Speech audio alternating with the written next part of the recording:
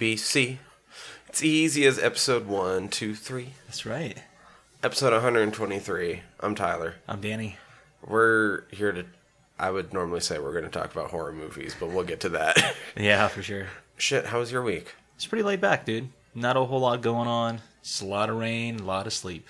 Ooh, the big thing, which we could both talk about, which we'll just say we'll talk about more at the end of this episode, so stay tuned through Deadlands. We went and saw Midsommar last night. Yeah, no doubt, dude. That was a lot of fun. A whole gang of us went and saw Midsommar last night. So at the end of this episode, we will give our spoiler-free first thoughts.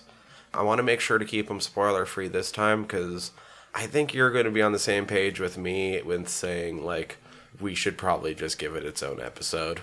Oh, yeah, at some point down the road, yeah, for sure. I think probably whenever they drop it on Blu-ray, we'll give it, like, a week so the others can all watch it again. And we'll just try to get the entire group that went to Midsommar in here on the show. Yeah, I think that's a good idea. So we're not going to go too deep into it today, but we did go watch it. We do want to probably say a couple things about it at least. So that'll be at the end of this episode. Other than that, I have been watching a shit ton of things this weekend. I pounded through the entire first season of the What We Do in the Shadows show. Can't recommend it enough. It was so fucking good, and like that movie set such a high bar. And maybe like 5 minutes of the first episode fall flat, and then it all starts to click in, and you're like, oh shit, this is amazing. Awesome. Super good. Went and saw the new Spider-Man, though that's not as relevant to this show. I don't know, fucking Midsommar. I guess aside from just, hanging out, we did get to celebrate our country's birth. Oh, yeah, that's so I loved true. up some freedom this week. I fucking celebrated by getting time and a half at work all that day. Yeah, likewise, dude. 10 hours of time and a half, motherfucker. Yeah, that was pretty sweet. Didn't do a whole lot that night outside of watching the first couple of episodes of season 3 of Stranger Things, so that was kind of fun. Yeah, so that's been about it for me, man. Just like I said, watching that show, checking this film out, and that's been about it, really. Yeah, I don't really have much else either. News, is there anything worthwhile bringing up that we saw out on the web? Like, there's a couple things, but some of them aren't as big of stories as I thought they were going to be when I first saw the headlines. So no, I just have a few bits. The first one I'll lead off with is for fans of the James Gunn Brightburn. It looks like there are talks. I don't know when. Oh, Brightburn, yeah. There's possible Brightburn 2. Yeah. But he is wrapped up for the next few years with other projects. So yeah, exactly. It looks like somebody had posted something on Instagram over the weekend, and his response was, yeah, he's tied up for the next few years with Suicide Squad and then Guardians, but we're talking about the sequel. And that sequel, of course, is for Brightburn 2. It looks like it made about $30 million, Brightburn that is, against a $6 million production budget. So, ooh, they stretched that $6 million. That movie looks a little bit more expensive than that. I did go catch that in the theaters, too, recently. Nice. Ooh, they made good use of that $6 million, so I kind of like how they set it up, and the Rooker showed up at the very end. That was kind of funny. So, hell yeah. Given his character, I don't want to give away too much, but given his character, like, I wouldn't expect him to show up in a big way in a sequel, but if they could even get him back in a small way in a sequel, that would be a lot of fun, too. So. Nice. Yeah, so we'll keep our eyes and ears low to the ground for that one. The next bit of news I have, it involves the It director, and that's Andy Muschietti, and it looks like he's going to be following suit with a couple of guys like James Wan and David S. Sandberg, and there's talks for him to direct the Flash movie, that is. Yeah, so it's like, that's pretty neat. They say if he does join, more than likely his sister, Barbara Muschietti, will be on board to produce. Apparently, John Francis Daly and Jonathan Goldstein, they were apparently attached to direct the film, but looks like it might be set up for Andy. I think if Andy does take it, I think he might end up being like the 4th or 5th director attached to that project. They've been trying to make that movie for a while now, and shit just keeps not happening. I think when they originally announced it, it was supposed to be coming out this year. Oh, wow. Yeah. You know what I mean? When they announced like the timeline when we're going to be like, doing this movie then, this movie then, this movie then. And then like Justice League and Bat v Soups didn't do all that well. And they're like, we're rethinking the timeline. And that movie just, they haven't been able to get it together, man. But yeah, I would have to imagine, I mean, they can do kind of dark, the Muschiettis. I'd have to imagine, I mean, the entire time everyone figures they're going to do Flashpoint. They have to do Flashpoint so they can deal with the emotional resonance of that storyline. So I don't know what else, the fuck else they would do. But We'll see, somewhere down the road, perhaps. All right, next little bit of news I have is I actually saw a preview for it yesterday. I know we've talked about it several times, but as of right now, the Scary Stories of Telling in the Dark has been rated PG-13 for terror, and along with that, there's going to be some violence, some disturbing images, thematic elements, language including racial epithets, and brief sexual references. Now, Del Toro, in a recent interview and event, he said he wanted to make a family adventure, so he wants it to be, of course, a family horror. Overall, he said there's no blood in this movie, and of course, they wanted to stick to the fact that these books were intended for a younger audience. But the previews look pretty good. Yeah. I might go check it out with my family. Something I grew up with. I'm it pretty looks sure like you the grew old up school reading illustrations them. brought to life. So. Yeah, it looks pretty solid. Yeah. So, pretty excited about that. Next bit of news, this ties in two bits of news into one. Reason being is we've mentioned a while back that Chris Rock was getting his hands on the Saw franchise.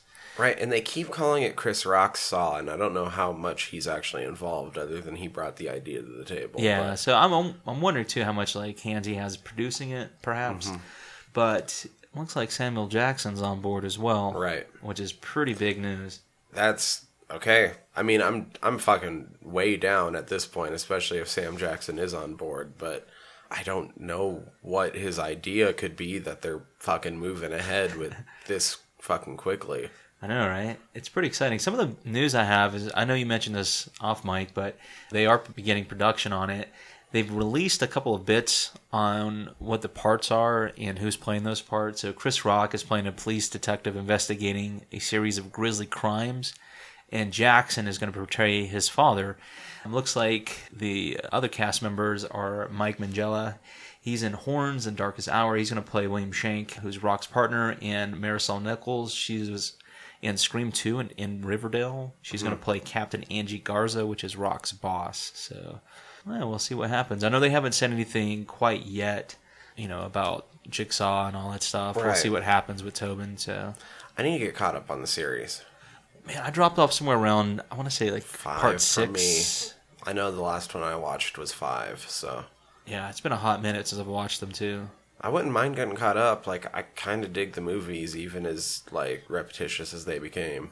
Yeah, I mean, we've knocked the first one off the list, Well, eventually we'll get back to them. We'll see what happens. The one I've probably actually seen the most is probably number 2, actually. But yeah, which a lot of people get down on number 2, because it's pretty weird. decent. It's a weird format compared to the rest of them. I agree. Yeah, it totally is. You're absolutely right. All right, I've got 2 bits of news to round out what I've read this week, but there are rumors. We've talked about the fact that Halloween did pretty well last year, and they want to open it up to sequels. And it looks like at this point, David Gordon Green is slated to return, and there's also talks of it having back-to-back sequels being released within a month. I thought I saw this morning that they were saying back-to-back sequels, which is cool. Yeah, I like when they do the shit back-to-back, and That's it all kinda feels cool, like a big story, because they're trying to tell a big story. I'm okay with even that. if they only put out one more, that they would still leave it open at the end, because you got to. It's Mike Myers. He comes back. That's the scariness. Absolutely. So I'm pretty excited about it. And on top of the fact that, if David Gordon Green comes back, then I think it'll gel well, especially including the cast. So it's exciting news. And the last little bit of news I have is that Paramount is bringing the Addams Family Values to Blu-ray for the first time in October. Dope. Yeah, that's going to arrive on October 1st of this year. And looks like there's also talks of it getting a 2-movie DVD or a Blu-ray collection as well. So that includes the Addams Family movie and the Values movie, Family Values, that is. Fucking love both those movies. Yeah. They remind me a lot of Turtles 1 and Turtles 2. Yeah.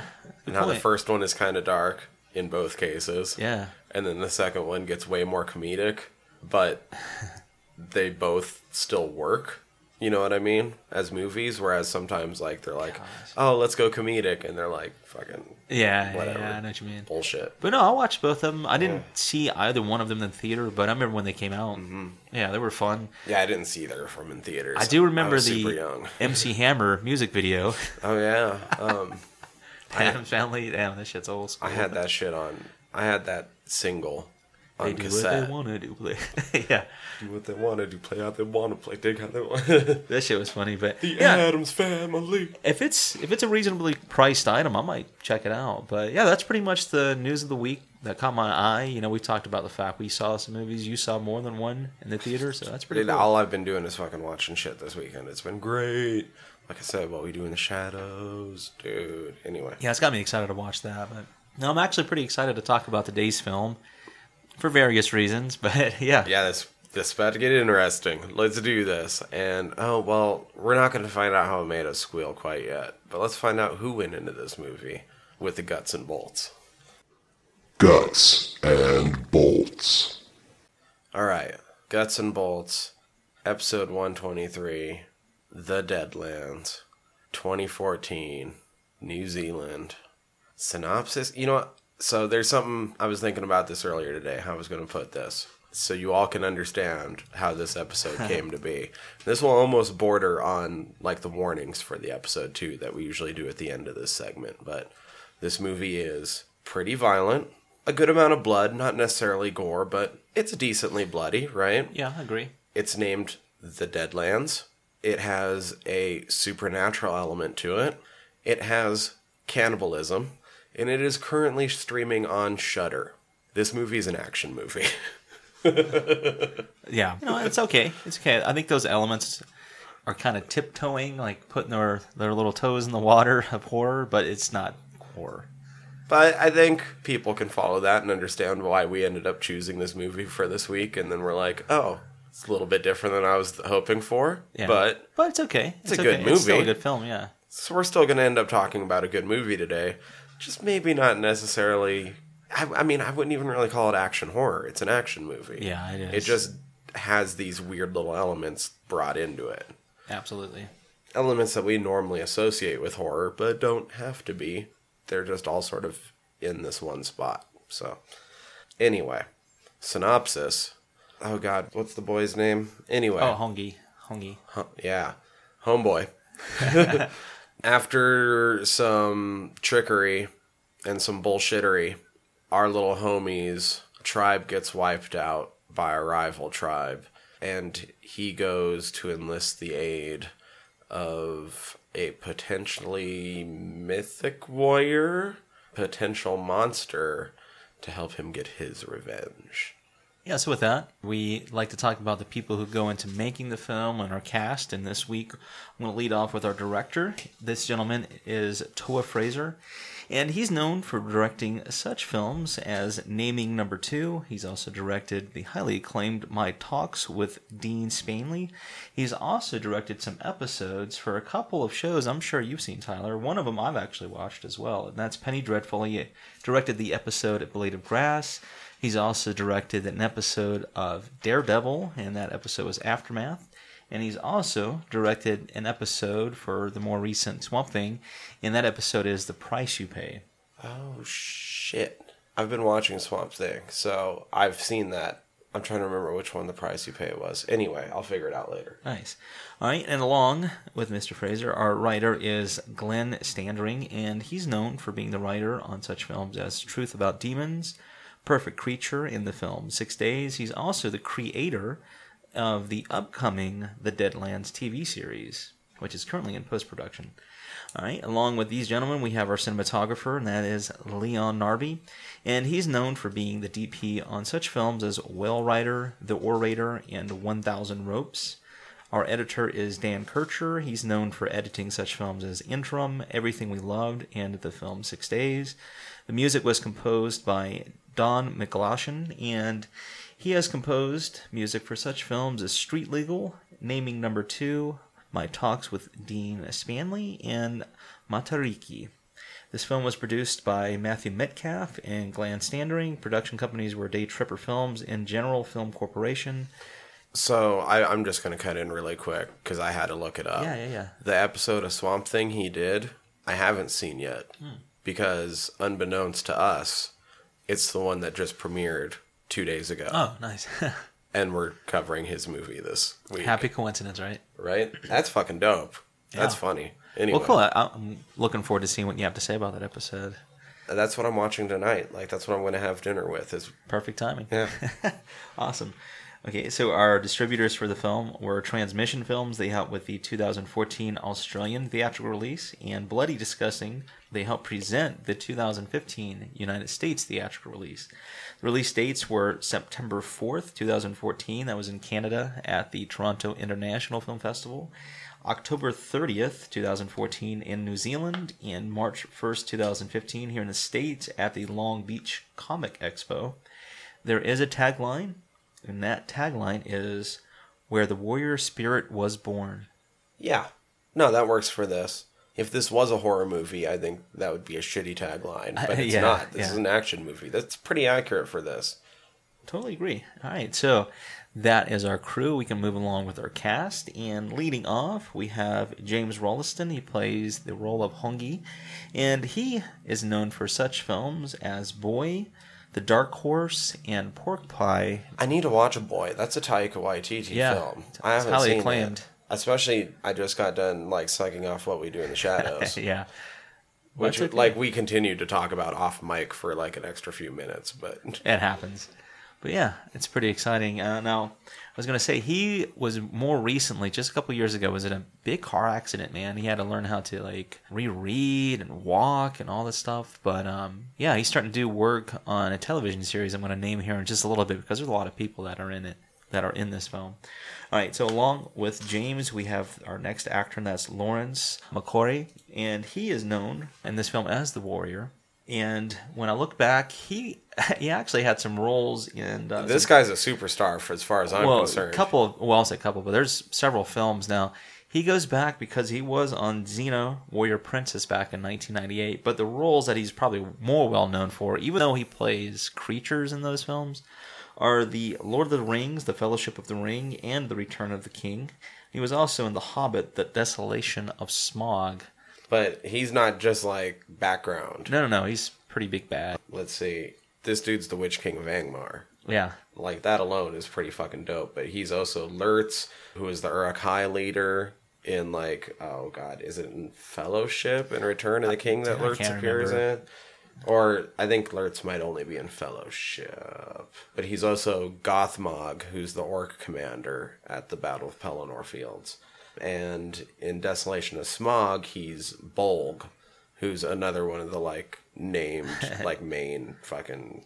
Yeah, dude. So he's known for playing big baddies in some pretty big films. So yeah, it's cool seeing him in this. All right. Now, the next actor that I have is Rena Owens. She plays the role of grandmother in this film, and she's known for such films as Once Were Warriors. She was also in AI, that's artificial intelligence.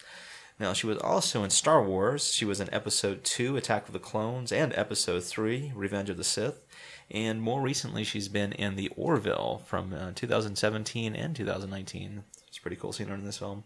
All right, next actor I have is Te Kohei Tohaka. He plays the role of Werapai. And he's known for being in such TV series as Shortland Street. This is from back in 2008 and 2009. Now, Shortland Street is a television series that a lot of these people are in, and that's including James Rolston. He was also in the film Go Girls. You might have seen him in 6 Days, A War Story, and he is in the upcoming The Deadlands television series. I'm not sure what his role is, but it's pretty cool. The next actor I have is Xavier Horan. He plays the role of Rangi. And he's known for such films as Naming Number 2, My Talks with Dean Spanley. He was also in the Shortland Street television series back in 2009. He's in the films The Dark Horse, Ghost in the Shell, 6 Days, and more recently he's in the West Side television series from 2015 through 2019. Got 2 more actors, and that pretty much rounds out my cast. I have Rokora Torai. She plays the role of Mehi, and she was known for some shorts, and both of those shorts were 12 and The Small Movements, and she was also in Find Me a Mori Bride from 2015, which is a television series. And to round out our cast, I have George Hanare. He plays the role of Tane. And he was also in Once Were Soldiers. He was in the television series Ocean Girl from 1997. He was in The Legend of Johnny Lingo. And he's also in Shortland Street, the television series. That was back in 2011. So that rounds out our cast and crew. You gave us a synopsis. We should give you some more warnings. I mean, the action's decently brutal. Yeah, to I'd be say honest. most of it is. It's action. violent. violence. There is some blood. Not necessarily gore, but there is some blood. Yeah, there's You blood, mentioned not cannibalism. Or there's a lot of cannibalism, actually. Yeah. Which is probably something There we should is some talk about, drug but- use. Yeah, and just like peer pressure for drug use. Yeah, surprisingly, there's no nudity. Yeah, no nudity. I'm trying to think anything else outside of that. Yeah. Without giving too there's much some away. shit eating. There is. There is some scat. There are some beheadings. Yeah, but those aren't. I mean, do you see those? you get to see like the action a little bit of it, but I don't think you get to see like all the Right. way through. Yeah, I mean, I guess there's a couple heads on pikes and shit too. Yeah, it's just mostly disturbing images for some people, but Yeah, that's about all I can Yeah. think of, though. likewise. Shit. I guess let's get into how the Deadlands made us squeal. How does that make you squeal? All right, the Deadlands. How did it make you squeal? Is that the right question for this? I mean, you can squeal in delight, I suppose. I mean, it's true. I mean, I really enjoyed this movie. I did too. It's just, I'm trying to figure out exactly how to talk. Because normally we're like, oh man, like, we have all these questions afterwards and this and that. And like, this was pretty straight ahead. It is like any question that you might have is pretty much answered by the end of the film. Right. How's your notes start? Well, one of the first things that caught my eye actually was the shit scene, because it's like, oh damn, Ooh, good, because that's where my notes start too. It's you, shit skull. yeah. I was like, oh, this is getting G.G. Allen really quick. That's pretty cool. I wasn't expecting him to taste his own shit either. I know, right? Like, okay, like I get, for what he was trying to do, and basically just start a war early, I get shitting on the skull. I even get him holding up the skull to show us that he did in fact shit on the skull and wasn't, I don't know what else he would have been doing, but Right. I thought it was pretty obvious. But, you know, maybe some dum-dums out there need to see the shit on the skull. But, yeah, I didn't think he was going to take the taste. Like, Right. how's it? Chocolate flavored pretzel? Yeah, exactly.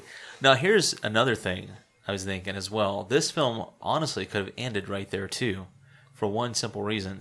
Now, Hongi was blamed for it, and that was the act that was pretty much started the war, right? Is the blame game. Right. And I was like, well, if they really wanted to know who had done it, all they had to do was a simple wipe test. Right? Yeah. Whoever has the shitty ass is the one who did it. That's true. And the movie. Who's the shit ass? Right? I didn't even think about that. I mean, he didn't lick that well. Like, No. he probably still has some on his hand. He probably has a stink still on his hand on top of it. Yeah, just smell his hand and be like, well, I don't know. I don't know, shit hand. I don't know, we Repa. I don't know, shitty bridges. But So- I mean, in terms of movie logic, it's like, no, we keep going. He's the bad guy at this movie, but before we move on, I want to point out that the guy that's playing Weerepa is the star of the series that they're doing. Yeah, I believe so. And that has me excited because I think he's going to be a good, like, series lead. Yeah, likewise, he's a good actor. Yeah. Pretty much everybody in this film I thought gives a everybody did really good performance. job. Fucking The Warrior, dude. The Warrior was killer. Oh, man. Well, it leads off with him chasing some guy in the woods. So you already get that sense that there might be a mythical warrior. But yeah, then it goes right into the two That was tribes. the most horror scene in the movie. For the most part, yeah. Yeah, that's a pretty good point. Everything else is pretty much straight action. Right, because it's a cold opening. You don't know exactly who these people are yet. And you've kind of seen the story before, too. Like I said, Yeah, it's like... it's really nothing new in terms of storytelling, but This it's is just like the unique. prince. He's not a prince, you know, he's a chieftain's son, but father gets yeah. betrayed, he inherits, has to go seek revenge. Right, but it's okay. It's a The difference is the other 999 times you've seen that story played out is that it's been like all white people. right, exactly. I said this one is unique because it is told from the Mori point. Maori, yeah. And it's fun too because they're playing a lot with that particular culture too. Like a lot of this stuff is very accurate. Ooh, yeah. There's a couple like little things we can dip our toes into with that because like, ooh, cannibalism, Yeah, cultural cannibalism, hot topic. yeah. It's a taboo. I did decide to do a little bit of research because historically, all of the native peoples of that region have been accused of mass amounts of cannibalism due to racism and fucking leftover hard feelings from colonialism and all sorts of bullshit like that. And so it is, even to this day, a bit of a hot topic, even when you do the research, from what I understand. So what I'm going to say is there appears to be evidence, though, that the Maori might have done a little bit more cannibalism than some of the other tribes in the area. Some of the others would only do it for, maybe a certain ritual. There's evidence to suggest that the Maori, anytime somebody was killed out of revenge, they could be subject to being eaten. But then you can sort of stretch the concept of revenge, because, like, if you're at war with another tribe, then every prisoner of war you can, have your revenge against, because they fight for the other side. And, we've lost some of our guys, so... And like you see in this movie, the warriors, he's taking revenge on people, but the revenge is for wandering into his tribe's lands. Yep. So he's eating the fuck out of them. Yeah, that's a perfect excuse as any. Yeah, but it's because of revenge. I don't know. It's one of those things. No, you're right. I mean, it's kind of a loose way of, when you say like that, the revenge, it's like, that's a very loose way of interpreting that. But, it's there. Yeah. I mean, it's a good excuse as any, I suppose. So, one of the cool things I thought about this movie, one of the super cool things, so it's maybe not a specialty of mine, like, I can't look up everything, but I've always had a lot of respect for, like, all of the Pacific Islander cultures, and I think it's partially due to the fact that, like, if I shave, I get mistook for being them all the time, and so I'm like, I might as well look them up a little bit. Yeah, you never know. Because, dude, like, if I clean shave, like... It's once a week. Somebody's either like, are you Hawaiian? Are you Samoan? Are you nice fucking Maori? Are you like, because it kind of fits, right? You can see you it, can right? Like off. if I fucking clean shave, yeah, dude, you can see it, right? And so I've looked up shit in the past, and I've seen other things here or there, and some of the things I thought were cool were brought to the forefront in this movie, which is like the weaponry, and so you get to see like the mare being used, and even that's once again like. Technically, the one Hongi uses would for sure be a mare. Yeah, because it's jade. Because it's jade, and because it's a chieftain's. Depending on the region, sometimes that's not a mare. Yeah. Sometimes is it patu? Yeah, just a patu. Like, I guess the ones the warrior is using would be patu. They say that basically it's like more wood or whalebone for the patu, and then you have the mare, it's more the jade. But in some places, they're all mare. Right, exactly. So it doesn't really make fuck. God, there's a lot of really dope stories about how effective the mare is. What I find super interesting about it is that it's a club weapon that you use thrusting with, which usually you don't do with clubs for obvious reasons. But because even the tip is sort of has that sharpened edge. It's not like a knife edge, but it's a ground down sharpened edge. Like, you can still poke people with it. It's still gonna hurt like a motherfucker. But what I think's cooler, even though, like, culturally, there's a lot more respect for mare. Some of them were thought to have almost, like, magical endowment. Some of them had their own names and had their own reputations to the point where, like, during certain things or if somebody had to be executed or something, they might loan them a mare to have a better death by a better class weapon. Huh. That's because this one has a better reputation than that one. Yeah. That sort of thing. However, I've always liked the Taiaha a little bit. I think it's a super cool weapon, and that's the spears that they're using. Yeah. The Taiaha is kind of it's like a bow combination stick. of Yeah, it's a combo.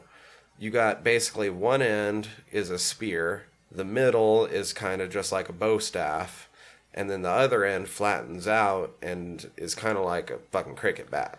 Yeah. You know what I mean? It's not a normal, it's a little bit paddle shaped, so you give it that extra edge so that if you can either parry with it with that big flat bit, or you can really fucking crack someone. Yeah. The only downside being, of course, that makes it really awkward to hold that end. So, like, a traditional spear, you can't get quite the range that you would have. Yeah, exactly. You're doing a lot more maneuvering from, like, the middle of the weapon. Yeah, I read, too, that these weren't used like spears either. Like, they don't toss these at each other. No, they poke them. Yeah, it's like most of the combat is, like, hand-to-hand. So fucking cool. Yeah, they are fucking dope. I did write down quite a few of the different weapons that I noted. One of them, too, was the Toki, which is the single-handed axe. Oh, yep. And that was the one that Warrior used. And I saw a little documentary, and Toad Fraser, they were talking about the fact that they wanted to give him kind of like a crafty, like a worn kind of down guy who not only used that to probably build ships, but also, of course, for defense and all that stuff. So I thought that was really cool. Yeah, the weapons were pretty dope, man. And I think the use of the combat and the choreography that took, some pulling off, they did a good job. It looked really good, really believable. Yeah. One of my little issues, I've talked about this in the past when we've had action scenes pop up in movies, is that the filming of action scenes, sometimes they do it in a way to cut together the fact that they don't have that great a choreography, and sometimes it's cut together because that's how people think action should be filmed, because so many other people have done it. I didn't like the amount of quick cuts in this, because I did want to appreciate this martial art more, which is one that I have hardly ever seen as compared to what you get in most martial arts movies. They kept pretty good continuity of motion so that you could sort of still piece together what was going on. There was a couple times I got lost in the cuts, but from what I could tell, the choreography was on point. I don't think they were doing it because they were hiding it up. I think they were doing it to try to convey how frenetic the action that going on was. There was, there's a really cool little featurette that was on YouTube, and it showed some of that process. It looked like they went through about a 6-week training, just it was a 6-hour per day training session. They were told to lay off sugars, carbs, all that stuff, because they wanted to be in tip-top shape. But they also were fucking showing, look like it. Because this was like the Maori version of 300. Dude, they all were of those guys ripped. were fucking jacked. Yeah, that's one thing I noticed too. I was like, God damn. But no, part of it too was the use of the weaponry and trying to make it, trying to make it authentic. I think they said they were kind of shooting for a 16th century kind of vibe for this film. So that's why some of the language too they used, they wanted to be specific during that time period as well. Right, which, I mean, I don't know. No, because I don't speak it. But I have to imagine that it's something like, if you watch Pan's Labyrinth and you speak Spanish, and you kind of understand that, the faun is using a bunch of, older, archaic, super formal forms and stuff. I bet it's sort of the same thing going on. Yeah, and that's what they were saying, too, because just like in most places, there's a lot of different dialects depending on the region you're in. But for this particular film, they wanted to be specific for that time period and the way that the language flowed. They said that the Maori back then didn't really think about what they wanted to say. The words came and then it would flow. That's why there's a lot of the quick flowing language in this film. One of the things I did notice that fucking blew me away is some of them might, but I know a few of those actors don't actually sport those mokos. Yeah. And they looked good. They actually, whoever the makeup department was, did a good job of making it look like it was chiseled in. I did notice that too. That looked really good. Because back then, you're not using a needle. Oh, no. Yeah, the traditional way is the tapping. Yeah. The tatau. It's the tapping. That's where you get the word tattoo from. Yeah. And so those motherfuckers, to get those tattoos, it was I can't remember what they used as needles, but it was literally more gouging in the skin and leaving behind. So it was almost more scarification, not quite. Right. But I know what you're saying, yeah. But also leaving behind the ink.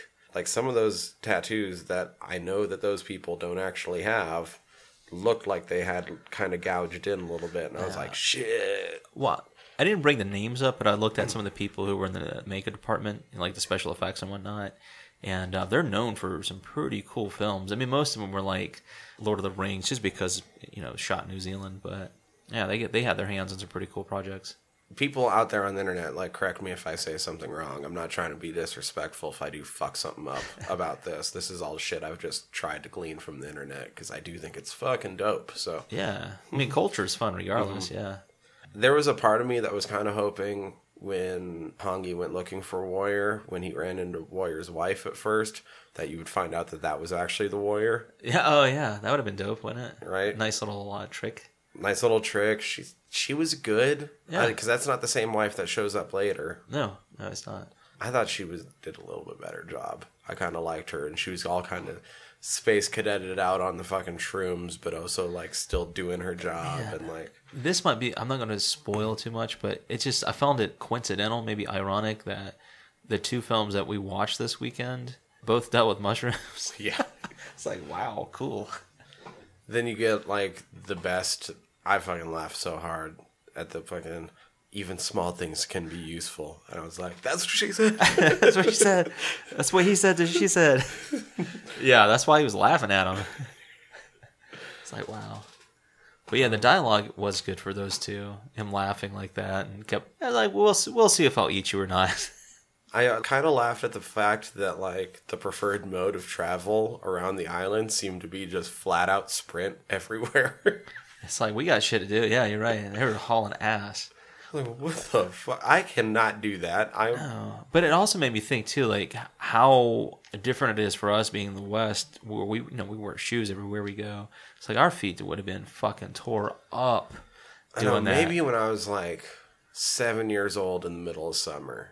Oh yeah, like I used to go barefoot a shit ton when I was like a young whippersnapper. Yeah. Go out in the woods everywhere else barefooted. Yeah. So I might have been able to handle it back then. Now, nah. Like my feet would get fucking shredded, just tore to fucking pieces. Like, there's a scene later on in the film where their feet are shredded, but ours would have been like, forget it. Shit, right? Yeah, we're not getting across that. Yeah, I ain't flat out sprinting anywhere. I'm flat out crawling my ass around. Hell yeah. But you're right, these guys sprint. They're in good shape. So they start picking off the guards. That's cool. Oh, that's the thing I was going to get back around to, though. For me, a little bit of the downside of this movie is, like, if you're going to highlight these cool-ass weapons so much, because, like, everybody's using Mare or fucking Patu. Yeah. And it's fucking dope as shit. And then you get, like, the shark teeth rimmed ones and shit later on, which, like, they don't hardly even use for, like, more than 30 seconds before he switches to, like, some other Patu. Yeah. Throw a little bit more budget or decide to just go a little bit more hardcore. Maybe it wasn't a matter of budget, but just what they were willing to show on screen, and have them, like, really getting fucked up by these weapons. Yeah. Because like those guys... the Patu is going to be really fucking up your head if you're getting hit by that shit. Yeah. You know what I mean? Did you read any, like, what the purpose of it? I mean, initially it was supposed to, like, break the collarbone, so it weakens the defense, and then you hit them behind. There's a particular part in the head, is like the softest spot right behind the ear, but that's pretty much to finish them off.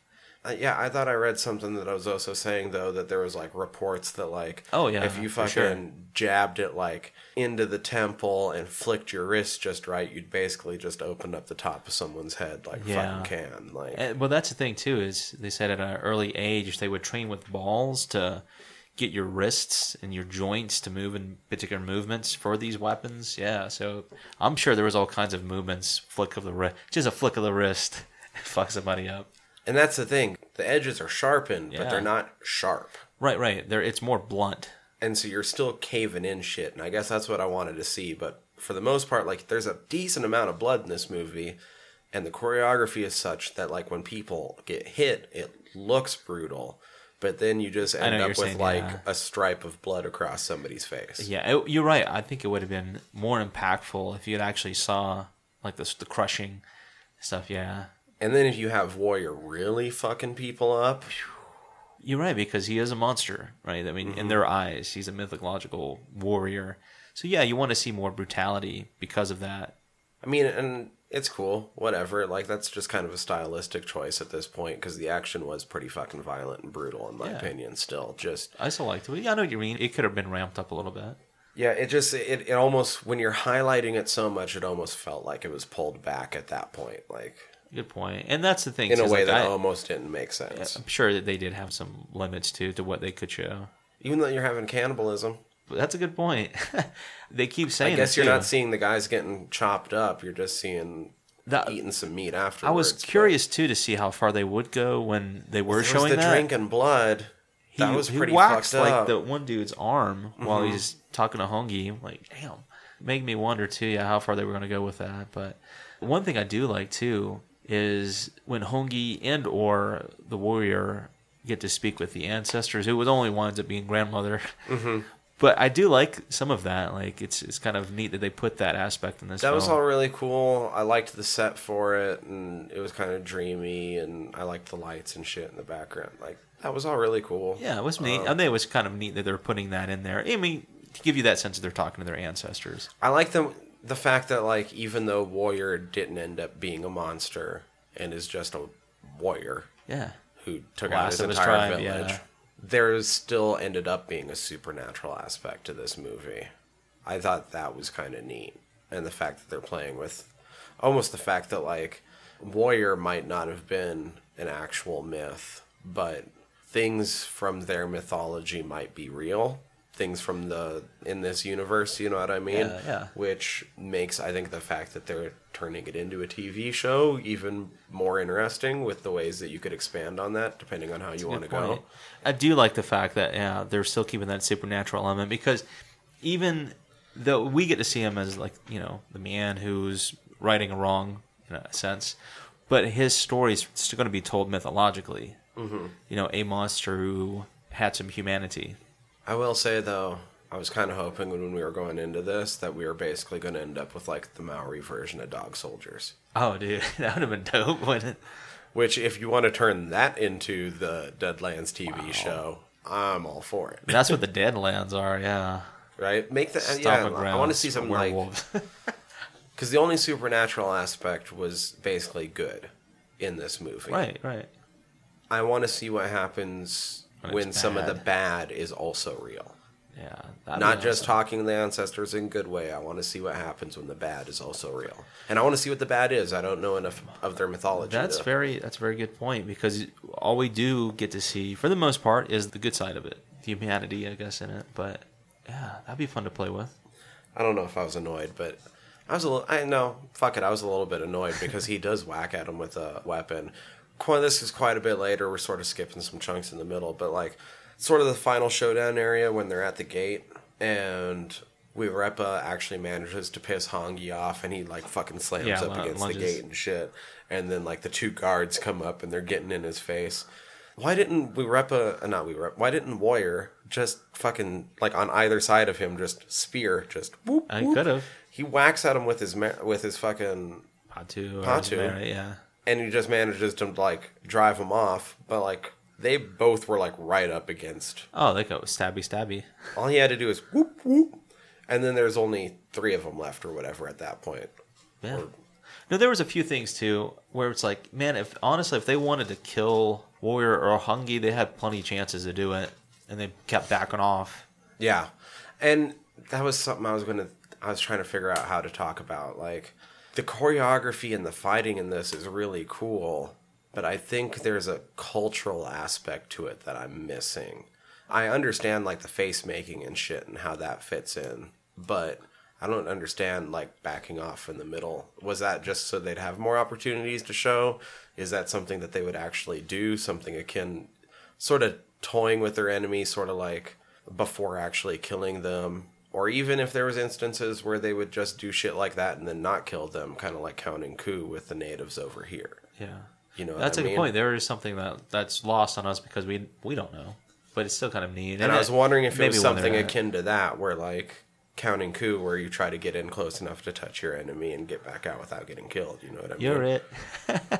What is there something in that, in their Akin to warrior it. culture, akin to that, where they were getting in, beating him, and then starting the fight again just to show them that he can still beat him? I don't know. This is where, if anybody's in the Pacific Islands, Maori, Let us fucking know. yeah, let us know. This is the fun part. But that was something that I noticed. But of course, if they end them, that's the end of the story as well. So can't really do that. The one thing I noted too, like the one thing that stood out to me, and I know it's because of the warrior culture, but it's like these are some tongue-flicking superheroes, if there ever was any. But I kind of like that too. Yeah, it's like, I like that. Even the woman who plays Mehi, the one who winds up fighting the warrior in the river or whatever. Oh, right. Yeah. Even her, like, sticking out her jaw so you can see her war paint, her expressions, is like, that was supposed to be common, too, for women who were warriors as well. So that was kind of neat. I didn't get her trying to jump on his dick so quickly. No, me either. It's like, oh, so you're his dad? I seriously thought that I like missed some part of the movie. I did rewind. That's a good point too. The first time through, I was like, man, that was a quick exchange from her calling Hongi like a brave and proud warrior to her trying to hook up with the warrior, the monster. Yeah. And it's not until she finds his dead marks, the dead tribe marks, she's like, whoa, whoops, don't touch me. He's like, what are you talking about? Don't touch me. Oh, man. Yeah, I was like, I really thought I missed something. I still feel like I missed something, but... No, you didn't. Because I was thinking, all right, I was thinking that too. It's like somewhere I missed something where there was a quick cut and something was said or something happened. I missed it. Even that, after that scene, there's another quick one to where actually they're fighting. And it's like, did I miss something there? And it's like 6 hours later? Yeah, I was like, what the fuck happened It's like in between night? all that? Yeah. He's waking up because he's having a vision. Yeah. So it's stuff like that. It's like there's really quick... The time lapses, too. It's hard to judge what the fuck's going on. Oh, one of the coolest fucking things in this movie, though, I was talking earlier about the quick cuts during the fights. There's one part towards the end where I thought it was used super fucking brilliantly, though, where they do quick cut transition where, how does it go when it's warrior slamming the one guy down, and as he hits, it fucking transitions to Hongi getting slammed down by Wagrepa. Yeah, it's kind of a mirroring what's going on with those two, yeah. Oh, it's done so perfectly along the choreography. I loved that. I'm like, I do not even care that the action was only going for half a second before it cut. Like, that was fucking beautiful. But yeah, no, there are some really, like I said, the choreography is really good. One thing I noted too is I did like the score. Like at times it felt a little synthy, but I felt like it kept up with the action beats just enough. There was some parts in it where it's like they probably could have used a different, probably sound to give it more of an action-y feel, but I thought it was still pretty solid. That was pretty good. It accentuated certain parts of the movie. And so I guess at the very end of the movie, my final sort of thought on how the story and everything played out was sort of, towards the end of this, I do like the overall sentiment of what they were trying to get across at the end of this. And he's sort of breaking away from, like, the ideals of this warrior culture, because all it does is lock people into this endless loop. Perpetuates revenge. Perpetuates revenge. All it is these sons trying to live up to their fathers. Fathers who really don't seem to care. They care more about keeping the system in place. Like, even Hongi's father, who was pretty much acknowledged to be, like, a really great guy, was totally willing to off his son as long as it would stop the war. Exactly. But you're right. That goes to show, and that's another big note I have, was that there's this huge system of honor and nobility that kind of counterproductive or counterintuitive to what it actually means and how it is actually portrayed in this culture. And Warrior points it out about halfway through the movie. He's like, you need to stop listening to that bullshit. There's no honor in fucking dying. Yeah, and then he spells out what his honor meant and why he's considered a monster. And yeah, I thought that was really neat because the whole point I felt in this film is that they're just mirror images of each other, just have different circumstances, and you know how they're going to either take revenge, like I said, in that perpetual war state, and in the monster's case, he's just trying to find some kind of humanity left in him. Mm-hmm. He gets accepted by a different tribe, essentially. Yeah. And so I like the overall sentiment behind that and the fact that they sort of set it up with that warrior speech. And, like, it's very much felt throughout the movie in different ways. And with the Wagrepa character who's willing to fucking dishonor his own ancestors just to start a war to please his father. Yeah. He just wants just to uphold to the glorious. warrior ideal. However, the practicality of how it all plays out doesn't make any fucking sense at all. Wagrepa would have absolutely killed Hongi. This dude was willing to disrespect it. This dude was willing to shit on his own ancestors. Yeah, he just to start a war. Hongi. I mean, realistically, a long time ago. It doesn't matter. He was willing to go across the Deadlands. Yeah. Because he already thinks that, like, the spirits are just going to be happy to see everything that he's accomplished. And so Hongi saying that, like, the spirits here are going to be witness to this isn't going to mean jack shit to this guy. Like, there's no way that he wouldn't have just fucking... Well, yeah, exactly. Got up and wailed his fucking he might have a Mary. I didn't pay attention to what he was using, but his might be a Mary. Yeah, they would have fucked him up. He's a chieftain's son. Those guys were jacked. He was only 16, 15. Yeah. Whatever. What Hongi should have done was, like, give his own speech where he's like, oh, nobody's going to tell stories about you. Like, I'm going to kill you, and I'm going to make it look like he killed you. And people are just going to think that you were another victim of the monster in the Deadlands. Nobody's going to remember your name. They're going to remember you as food. Oh, dude, they could have laid him on top of his boy. Like, nope, there was something else going on. I'm not going to go tell your family that I killed you and perpetuate this revenge. Yeah. Like, you're going to be killed by the monster, and people are just going to remember that you ended up as food. Yeah, in the Deadlands. Like, so there were several times in this film where it could have ended more soon than it actually did. But overall, I do like the final message. Like, this film has a message. That's the whole point, too. It's like we just mentioned. So I like that aspect of it. There's, like I said, nothing that you haven't seen before. It's just told in a different culture.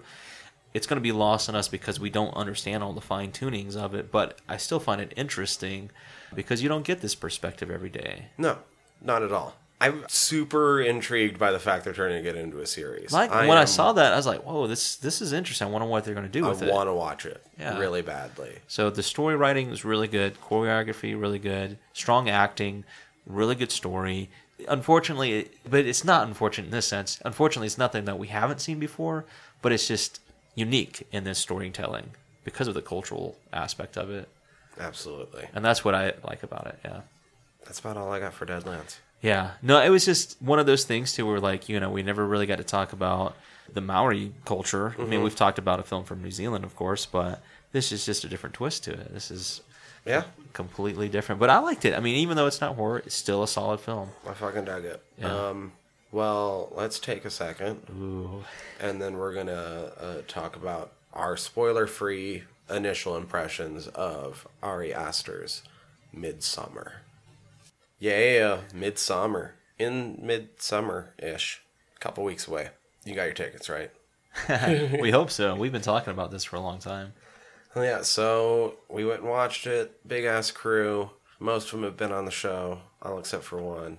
That was dope. Yeah, it was. That alone made for a really good experience. But, I don't know, I guess, where would you rank that? Like, Hereditary was your fucking favorite movie last year. Yeah. So, you know, because we've only seen it once, my initial take is I still feel like Hereditary is a stronger film than this one, even though I really, really, really enjoyed the shit out of this one. They're just two different films. They left me with different emotions. Mm-hmm. Hereditary was further down on my list, though it was still one of my top films last year.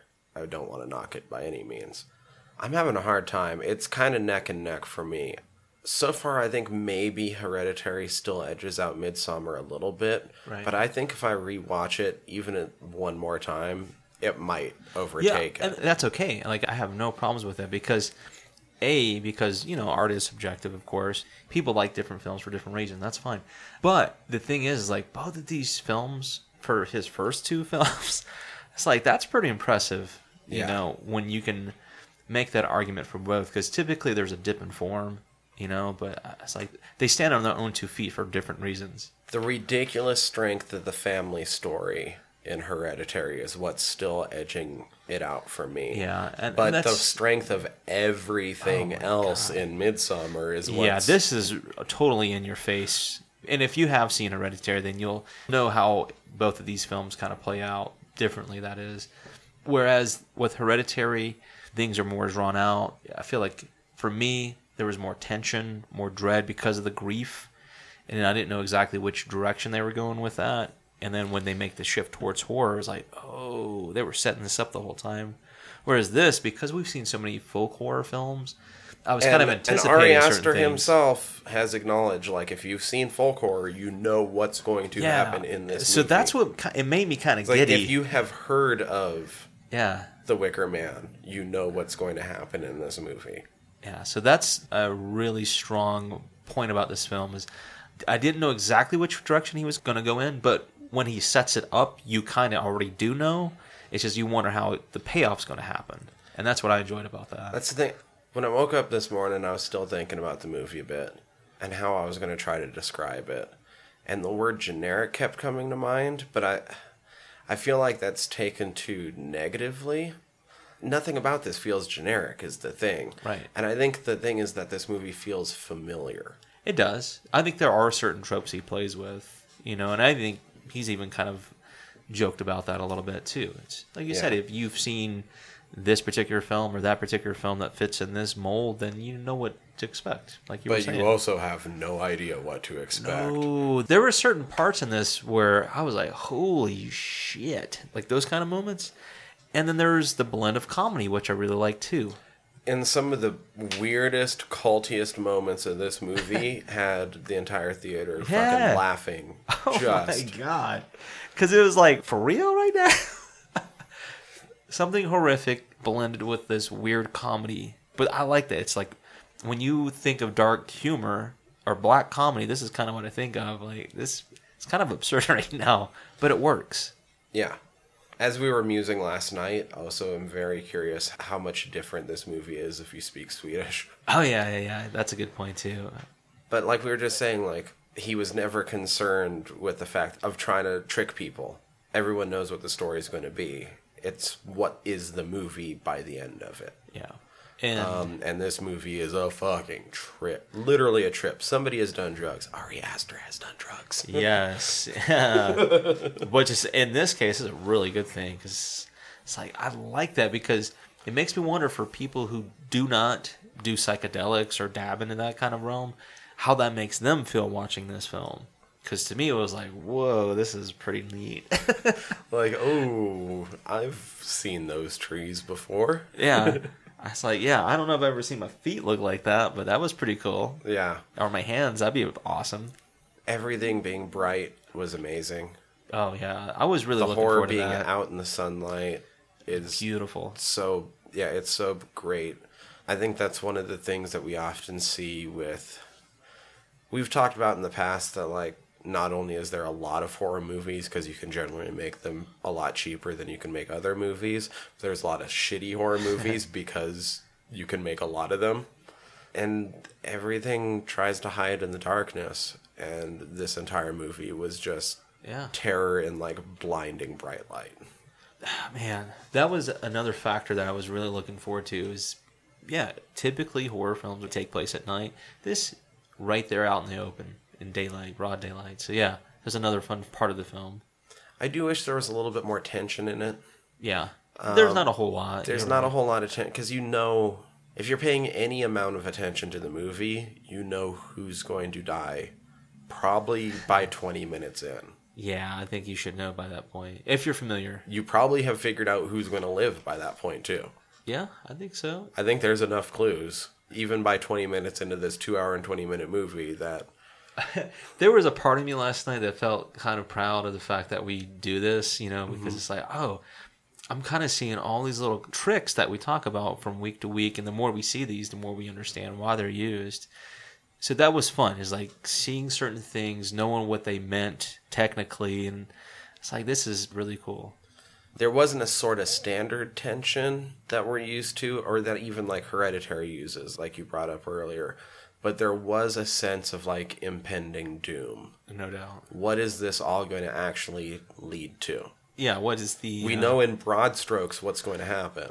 Right, but there has to be a certain how? finality or a conclusion to all of this. Yeah, and that's another thing, too, is, like, how are they going to wrap this up? What is the point? For me, I like the payoff. I really do. I think it fits for what Payoff is almost hopeful. Yeah, it really is. I'm not going to spoil it because we're going to save it, but... One of the people that we've done more recent reviews with, we were talking, and I was like, this is what I got out of the film. This is my initial impression. So we talked about that. It was funny because when I walked over initially, I saw their face, and I was like, ooh, what is that face? It didn't look like a happy ending face. It looked like, well, what the fuck did I just see face? So that's going to be fun. Yeah, highly recommend. Likewise. Whether or not you're a fan of folk horror, whether or not you're a fan of Ari Aster, I'd say check this film out regardless. I guess if somebody has heard me talk about Hereditary, the big triumph of this movie is I do not feel like the studio stepped in at any point in this movie. I feel like they gave Ari Aster pretty much free reign from what I could see on film. Like, it doesn't look like they really fucking held back. Yeah, considering, holy moly. I think you hit the nail on the head when you were talking about Hereditary. It's like, yeah, you do feel like there was probably a certain production reach. Because we talked about the fact he wanted to make that like a 3-hour film. Mm-hmm. You know, so yeah, anyway, I do feel like he was given more liberty in this film. And it's beautiful what he does with that liberty. Yeah. I want to see so much more. If this is what he's going to give us, like when he's let off. Dude. I mean, even if he's on the fucking chain, if he's going to give us Hereditary every time, then I'm down. Yeah. But if you let him off the chain and we're suddenly getting Midsommers all the time from him, oh, come on. Like, yeah, I'm cool with that for sure. Can we get him to like hook up with fucking Panos Cosmatos? Oh, man. I think that would be like a wild trip for sure. Even if it was like an anthology. I would be quite all right with that. He and Jordan Peele and Panos. Yeah, or John. I was thinking he Imagine. and Panos and Takashi. I'd throw in John Everenall too. Oh, that's better. Yeah, there we go. Like more modern. Those guys would be a trippy nightmare. Well, I'm going to go like spank at fantasizing about that movie that's never going to get made. That's our trinity right now. In a lot of ways, I think that really is our trinity right now. Those guys can almost do no fucking wrong right now. But I mean, that's really encouraging because a lot of those guys are right around our age. So that's exciting. I agree. Go watch it. Yeah, we highly recommend it. It was a fun film. It's nice to see with a group of friends too. So if you're more accustomed to seeing it by yourself, this one's good for a crowd who is accepting of maybe a little bit more on the artsy side of horror. Mm-hmm. And we need to figure out where we're going to... we have some choices up in the air, but we haven't figured out what we're doing next week yet. But it's going to be a lot of fun. And I swear to God, it's going to be horror. Yeah, that's okay, dude. Like, this film was a good break. But it still had enough action and blood to keep me going, too. Yeah, no, I thought it was great. I understand why it's on Shudder. But it's not horror. I mean, come on, Ong Bak 2's on Shudder, though. Yeah, given. That's okay. Oh, hey, by the way, I'm not trying to knock Shudder, and also go watch Ong Bak 2, because it's one of the finest martial arts movies you could ever fucking watch. Well, that's the point we're making, too, is like, they'll slip in those films, and that's okay, because they're still good and fun. The last 20 minutes is like one long fight scene. It is fucking incredible. I kind of want to go watch Ong Bak 2 right now. But we're going to figure out what we're going to bring to you guys next week. But in order to listen to us next week, please hit subscribe however you're listening to us right now. Or you can always head over our website, www.friedsquirms.com. Up at the top is links of other ways of listening to us. Down at the bottom, we're always streaming the latest episode. In between, you can find the archives of all of our episodes, as well as links to all of our online portals, the Facebook, the Insta, the Twitter. You can always contact us through the website, or, oh shit, it's starting to storm outside, or squirmcast@gmail.com. We would love to hear from you, and please, like, it'd be super cool if, like, you guys would, like, rate us, especially at, like, Apple Podcasts, but, like, anywhere, like, you can give a rating. It'd be super cool if you guys were like, yeah, we fucking love these guys. Yeah, we'd like to get more people in touch with us too. So if you have recommendations, suggestions, if you have a film that needs some eyeballs on it, let us know. We're always up for that. But yeah, we love hearing from you. But for this week, I'm Tyler. I'm Danny. Fried Squirms out.